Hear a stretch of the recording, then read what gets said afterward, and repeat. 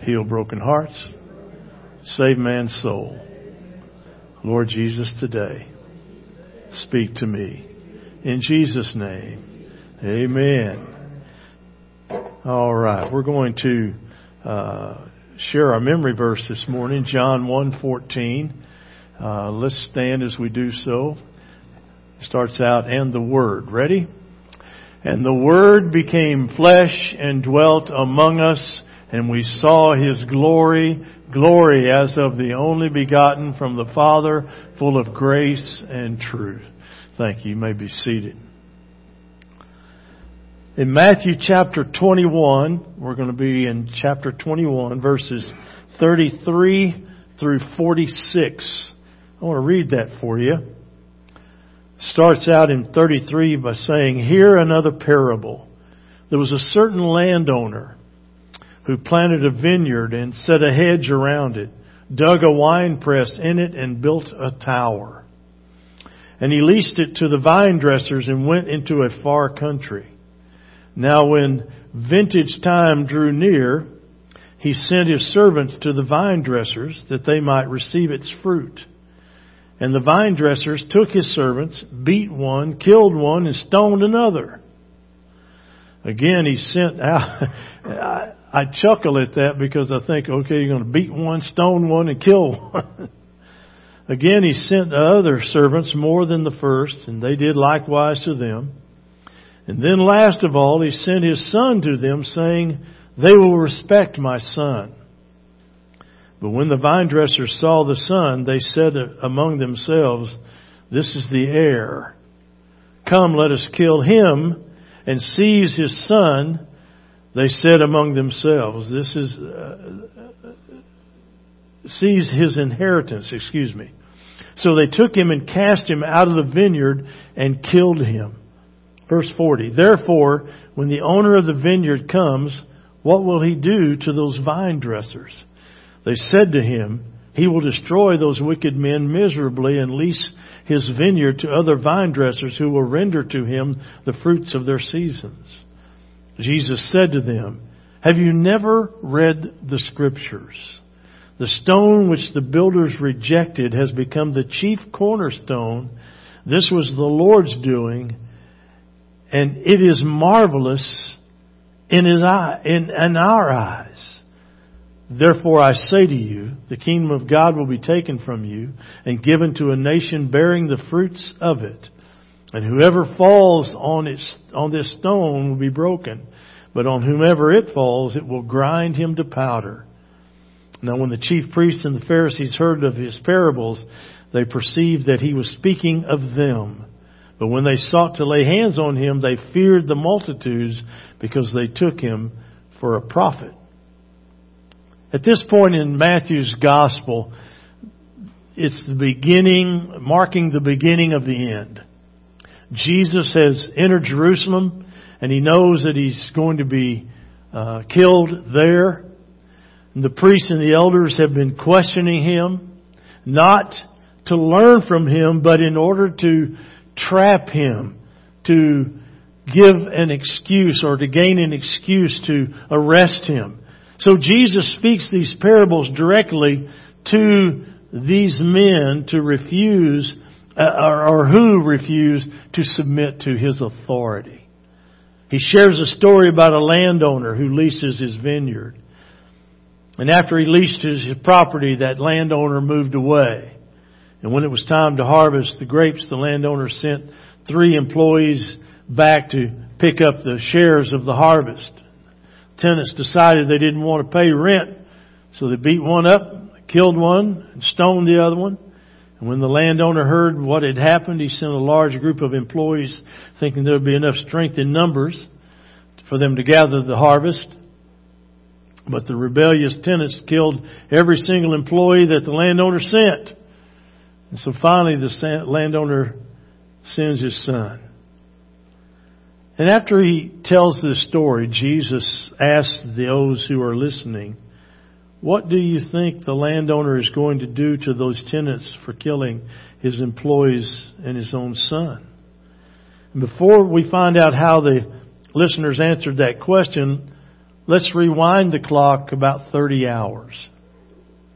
We celebrate every year Palm Sunday. It's coming up.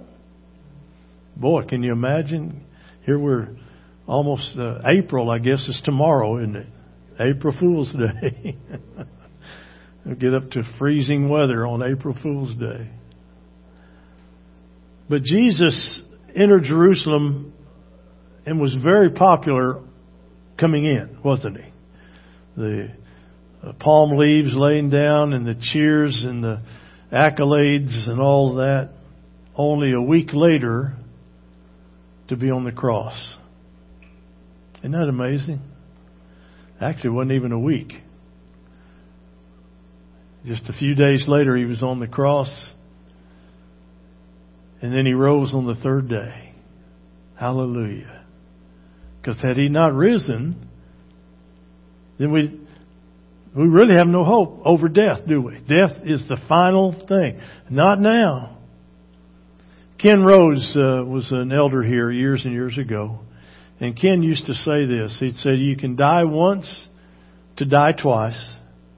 So you can be born once to die twice, or born twice to die once. Yeah, that's it. And that second birth is that born again. Being born again. The outpouring of the crowds grabbed the attention of the bad guys here in Jesus' story. So they were afraid to do too much to him and to his followers, even though they wanted to really just silence him. For fear, as we saw in our text, that the multitudes would gather and retaliate against them. There's just something about a mob rule, isn't there? They believed that the most effective way to diffuse the popularity of Jesus was to discredit him. And especially to do it publicly. There's something about that public humiliation that takes its toll. They tried that tactic several times before and it had always failed. But this time they thought they had his number. The followers of Jesus for the first time in his ministry were talking publicly about Jesus being the one. You know, the one who would restore Jerusalem, bring the temple back. The one who would kick Rome out of Judea. There had been false messiahs before Jesus, but they couldn't heal the sick like he did. Or raise the dead like he did. Jesus was special. And at least his massive gathering of followers, they thought so. Why do you gather on Sunday morning at church, week in and week out? Because you believe in what Jesus has done for you. That's why you come week in and week out. They were convinced, these people, these followers of Christ. But so the Pharisees, the high priests and the Sanhedrin had to figure out a way to convince the crowd that he was a phony. If they failed, Caesar would execute them. If Jesus won, his followers would execute them. So with their lives on the line, these bad guys went after Jesus, and especially the credibility of Jesus in public. If they could discredit him, they would win. Who gave you the right? Who gave you your authority? They asked him. If Jesus answered God, according to Jewish law, they could arrest him on the spot for heresy. And God didn't give his authority away to mere mortals. And if Jesus said his authority came from any other source, including himself, they could discredit him as a fake. They believed this was the way to get to him. And with one question, they could either have him arrested and held for trial or publicly humiliate him. Either way, it would silence the troublemaker once and for all. And wow, we can get on with our agenda. Why do people have agendas? The only agenda that we ought to have is that we're going to seek and save the lost and bring as many in with us as we can before we go. That ought to be our agenda. But boy, there's people that have hidden agendas, especially in churches, and I never have figured that out yet. What do you hope to accomplish? Are you going to become more important than Jesus Himself? Because if I'm going to follow my agenda that I believe God has placed on my heart, I mean, that's one thing. But on the other hand, what do I hope to accomplish on the back end of that if I got the authority? What am I going to do with it? I didn't hang on the cross for anybody. Didn't do it. So have you ever thought about that? So that's something to think about. What if you were given that authority? Would you be able to handle it in the balanced manner that God does? Whew, man, it'd be a tough task, wouldn't it? Tough task. Now, let's look back at our story of the landowner and the question that Jesus asked at the conclusion of His parable. When He says, what do you think the landowner is going to do to these tenants for killing the employees and his own son? Great question. Jesus was the master questioner. Did you ever notice as you read through the Gospels how time and time again Jesus would take what was said to Him and formulate a question? He wanted them to think. We have so many teachers and preachers who will tell you what to think rather than challenge you to think. When I was going through Bible college, and we have Mark Barrier, and he's coming, by the way, again in May with us. Always a joy to have him here, he and Paula. Mark would always teach us. He said, I can tell you what I think, but what I want you to do as your professor is I want you to formulate your own thought about this passage. He said, I want to give you the tools to come up with an answer for yourself about what does that passage mean. Because see, that's what's really important. Because that's what's going to drive you to keep living for Christ, is if you truly believe what you've read in the Scripture. Amen. I can tell you what I believe, and I can almost maybe persuade you to believe what I believe. But what good is that? You're putting your faith then in what I say over than what God's Word says. Never do that. Never let a preacher get you to that position where you believe that preacher over what God's Word says. Because you're going to read the Bible, and the Bible, you and I can sit down with a verse of Scripture, can't we? And walk away from the table and not have the same understanding of that verse of Scripture.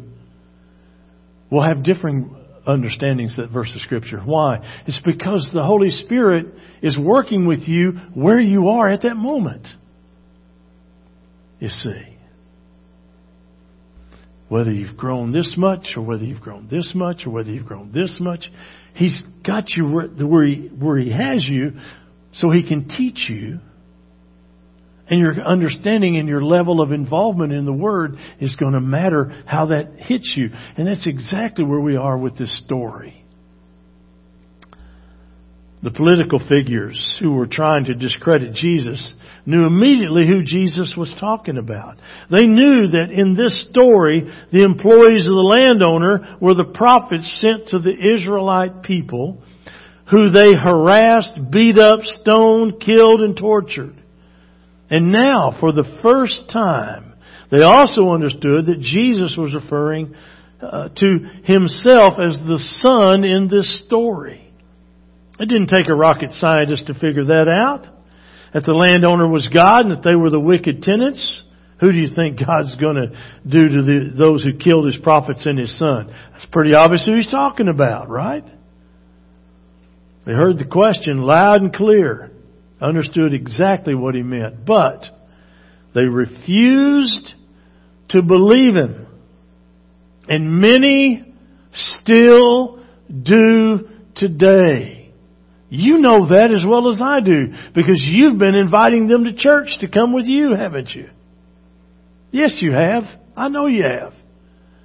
And yet they reject your invitation time and time and time and time again. We had breakfast this morning. Every fifth month that has a fifth Sunday in it, we're going to do breakfast at 9 in lieu of Sunday school and just fellowship and encourage each other. Boy, that was great. It was great to come into the church and to have that breakfast smell, going in various forms and fashions. And there was plenty of variety and just, it was wonderful. I think the next one is, when is the next one? Somebody tell me when the next fifth Sunday is. June, okay. So in June we'll have another one. And hopefully we won't have sewer issues and we can get communication out well enough for everybody to be a part of it. But just bring, we had a lot of those breakfast casseroles this morning, and boy, those were good. Man, it was really good. So in June, you'll want to make sure that you come for that. Why did I slide off onto that? I don't know. I don't know why I went over there. But we've got to remember that God loves us and cares about us. And He wants the best for us. But they refused to believe in Him. They refused, and many today still do. But here's what I've learned from this parable of Jesus. I've learned two things. That God is loving and patient with us all. And here's how I know that He is loving and patient with me, is that He sent Jesus to save me. God sent Jesus to save me. Many people just simply can't bring themselves to believe in Jesus. They can't see Him. They've never seen Him. They don't think they will ever see Him. It's just this statement of a person that they've never encountered themselves. And therein lies the struggle. Because you can't encounter Jesus until you empty yourself and let Him begin to fill it again.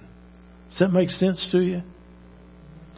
You've got to get out of the way. You've got to surrender yourself to Him. And so many people refuse to do that. Especially those who've been in the faith for a significant period of their life. I call them lifers. Came in, grew up in the church, always at church, became a Christian early on at church. And so they didn't make some of the choices in life that others have, that, they weren't in a motorcycle gang and found Jesus, after they'd killed 30 people. They didn't do that. They just simply came to the Lord, and just because it was what they understood they were supposed to do, going to church at an early age and what they'd been taught. But they are lifers. But what happens with a lifer at times, not all the time, but at times can happen to a lifer, is that they lose the enthusiasm that salvation brings you. They forget from whence they had come. They forget about it. Boy, you should never forget about it. I love to hear you sing on Sundays. I'll get it started, but you'll notice I drop out from time to time because I just want to hear you sing. It just lifts my spirit. It lifts my soul. And nourishes me. And, we've always done a blend of the hymns plus the contemporary songs. Because I think there's messages in both sides of that. How great is our God. Oh, sing with me, how great is our God. Amen? Yeah. And then we could go, we ought to just sing songs about greatness of God. And then we can shift from that song into How Great Thou Art. There's never been a song written better than that song. how great Thou art. O Lord my God. It just resonates with you, doesn't it? Because you see, God sent Jesus to save me. People, wherever you grow up in this world, you're going to be influenced by some faith group. If you're Japanese, it tends to be Buddhist. If you're in India, it tends to be Hindu. People who live in North Korea, they don't worship any faith. They worship the leader, or you don't live much longer there. That's why Jesus commands His followers to go into all the world and make disciples of all nations, baptizing them in the name of the Father, Son, and the Holy Spirit. And lo, I'm with you always, even to the end of the age. That's the command that He sends us out with. Some folks don't believe in Jesus because they've been disillusioned with Him. Things haven't gone the way they thought it was going to go. Preachers have made promises that never held up. Christians speaking out against each other in the body. Just differing reasons why people fall away from God and don't want anything to do with Him. It's not God that did any of this stuff. It's humans trying to get through. Amen? It's hard to get through. It's hard to keep walking sometimes. And we walk all over ourselves. Because, by golly, I want what I want in spite of what everybody else wants. It doesn't matter because I want what I want. We've got 2 of our grandchildren living with us. And boy, they fight every day. Those 2 boys do. Every morning I tell Cindy, I said, boy, they're up again. Here we go. You know, we're way back in our bedroom and you can hear them from, I'm surprised the police haven't been out to our house. Not yet. But no matter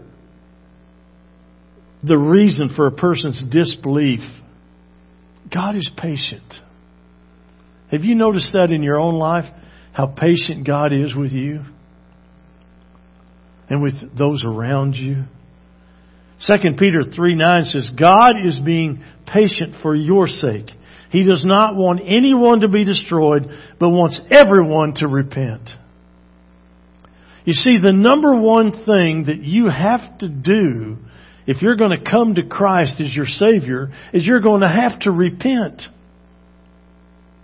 And that's one of those Bible words that a lot of people don't get. What do you mean I got to repent? What is repent? It means you're going to stop and turn and go in a different direction. It's a military term. In the Bible days, as the soldiers would march, they would yell, repent right, repent left, repent abroad, and they would turn. Because that's what it means. It means to stop, pivot, and turn and go a different direction. So if you're not in Christ, you've got to stop, pivot, and go in a different direction. Have you noticed, however, that as you've walked in God, that you have to still do some gut checks? And you need to stop and repent and turn back to God. It's because you're starting to drift. And drifting's not a good place to be. You want to stay on that narrow road that leads to life everlasting. Not that broad avenue that leads to destruction. Many are going to go that way. Fewer are going to cut off over this way. But be one of the few. What's that Marine thing? The few, the proud, and yeah, be part of the few. People have been killing prophets since God started sending them. People killed His Son. We're all responsible for that death, by the way. Because at the cross, He took upon Himself the sins beginning at Adam, through us, all the way up to when Jesus will return. And all those sins came upon Him at the cross. And He became the one sacrifice that could pay the price for our sin. And because of that sacrifice, you and I have hope today. The guilt of sin wiped away. Wow. That's incredible to stop and contemplate. Because under the old covenant, they had to offer these animals and the blood sacrifices annually and more than annually. All throughout the year they had to offer these things on certain festivals, and it was monotonous, and it was painstaking, and it was ugly to watch the high priest sit there and slit the throat of these animals, and they had to be the best animal. It wasn't the worst animal, it was the best animal. There was a lot of money could be tied up in that animal. And yet, the high priest, to collect the blood to present before God. And Jesus took care of that. It leads me to the second thing that I've learned from this text is that I was created to live in victory, not defeat. I was created to live in victory, not defeat. God sent Jesus to the earth because He loves us. God wants us to live with Him forever. And the only way that was going to happen was for Jesus to be born as a human being, live on the earth, die, and then claim victory over death. 1 John chapter 5. Verses 4 and 5 says, "For every child of God defeats this evil world, and we achieve this victory through our faith. And who can win this battle against the world? Only those who believe that Jesus is the Son of God." Though your life is taken, we've read, hopefully you've been hearing of the atrocities of the Christians in Nigeria, where the Muslims have gone in and just slaughtered these people. Women and children. Didn't care about the men, just women and children. Because you're going to take your women out because there are your reproduction folks. They're the only ones who can reproduce. Men can't do it. We'd weenie out after one. But boy, the women. Got to take the women out. And the children, don't want the children to grow up and learn about the Lord and begin to teach that, you see.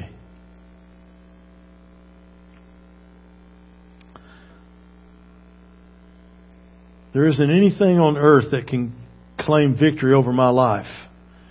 I defeat this world and everything in it because of who Jesus is. I mean, you see time and time again people that have tremendous infirmities that rise above it and will always give God the glory. I've never, very rarely do you hear folks who overcome things, physical ailments in life, that don't have some appreciation that God helped them get past it and get through it. It's so important. I read a story about a preacher that had a son named Lyndon, L-I-N-D-E-N, Lyndon. Thought that was an interesting name. I'd never run across that name before. But in his preschool graduation ceremony, Lyndon was 5 years old. And the graduates had been dismissed from the stage, and the crowd of parents and grandparents, uncles, aunts, cousins, second cousins, siblings were all dismissed at the same time. This preacher goes on to say he was recording video with one hand and trying to get Lyndon's attention with the other. But there were a lot of people in the room, and all of them were talking and visiting, and children were laughing and running around. It was kind of chaotic. Lyndon was looking for us in the middle of all of this, and I could see him, but he couldn't see me. I called his name, but he didn't hear me. He was too distracted by all the commotion around him. His mom was talking to someone and wasn't aware that Lyndon was trying to find her. So I walked a couple more steps and zoomed the recording on Lyndon's face. Again, I called out to Lyndon and waved at him, but he still didn't hear or see me. I walked a few steps closer. Again, I called out. Again, he couldn't hear or see me. I walked with the video camera in hand until I was only about 2 feet away. But I was behind him. I called again, no answer. I was about a foot away, standing behind him. And what grabbed me about this story and reminded me so much of how all of us are. God wants our attention. He demands that attention. He deserves that attention. God is so close to us, and yet we are so distracted by the world's commotions and activities that we miss seeing Jesus every day. All you got to do is open your eyes. Just open your eyes. You'll see it in the smile of a child, or in the handshake of a couple of friends, or in a hug that somebody gives you. I love Charlotte. Charlotte and I have become buddies. And the first thing that Charlotte wants to do when she sees me, she says, "Oh, there's my pastor." She comes and starts hugging all over me. That's dangerous when a preacher starts hugging on women other than his wife. But I don't hug her back. I just lean. No, I don't either. I hug her back. Because there's just something special about embrace, isn't there?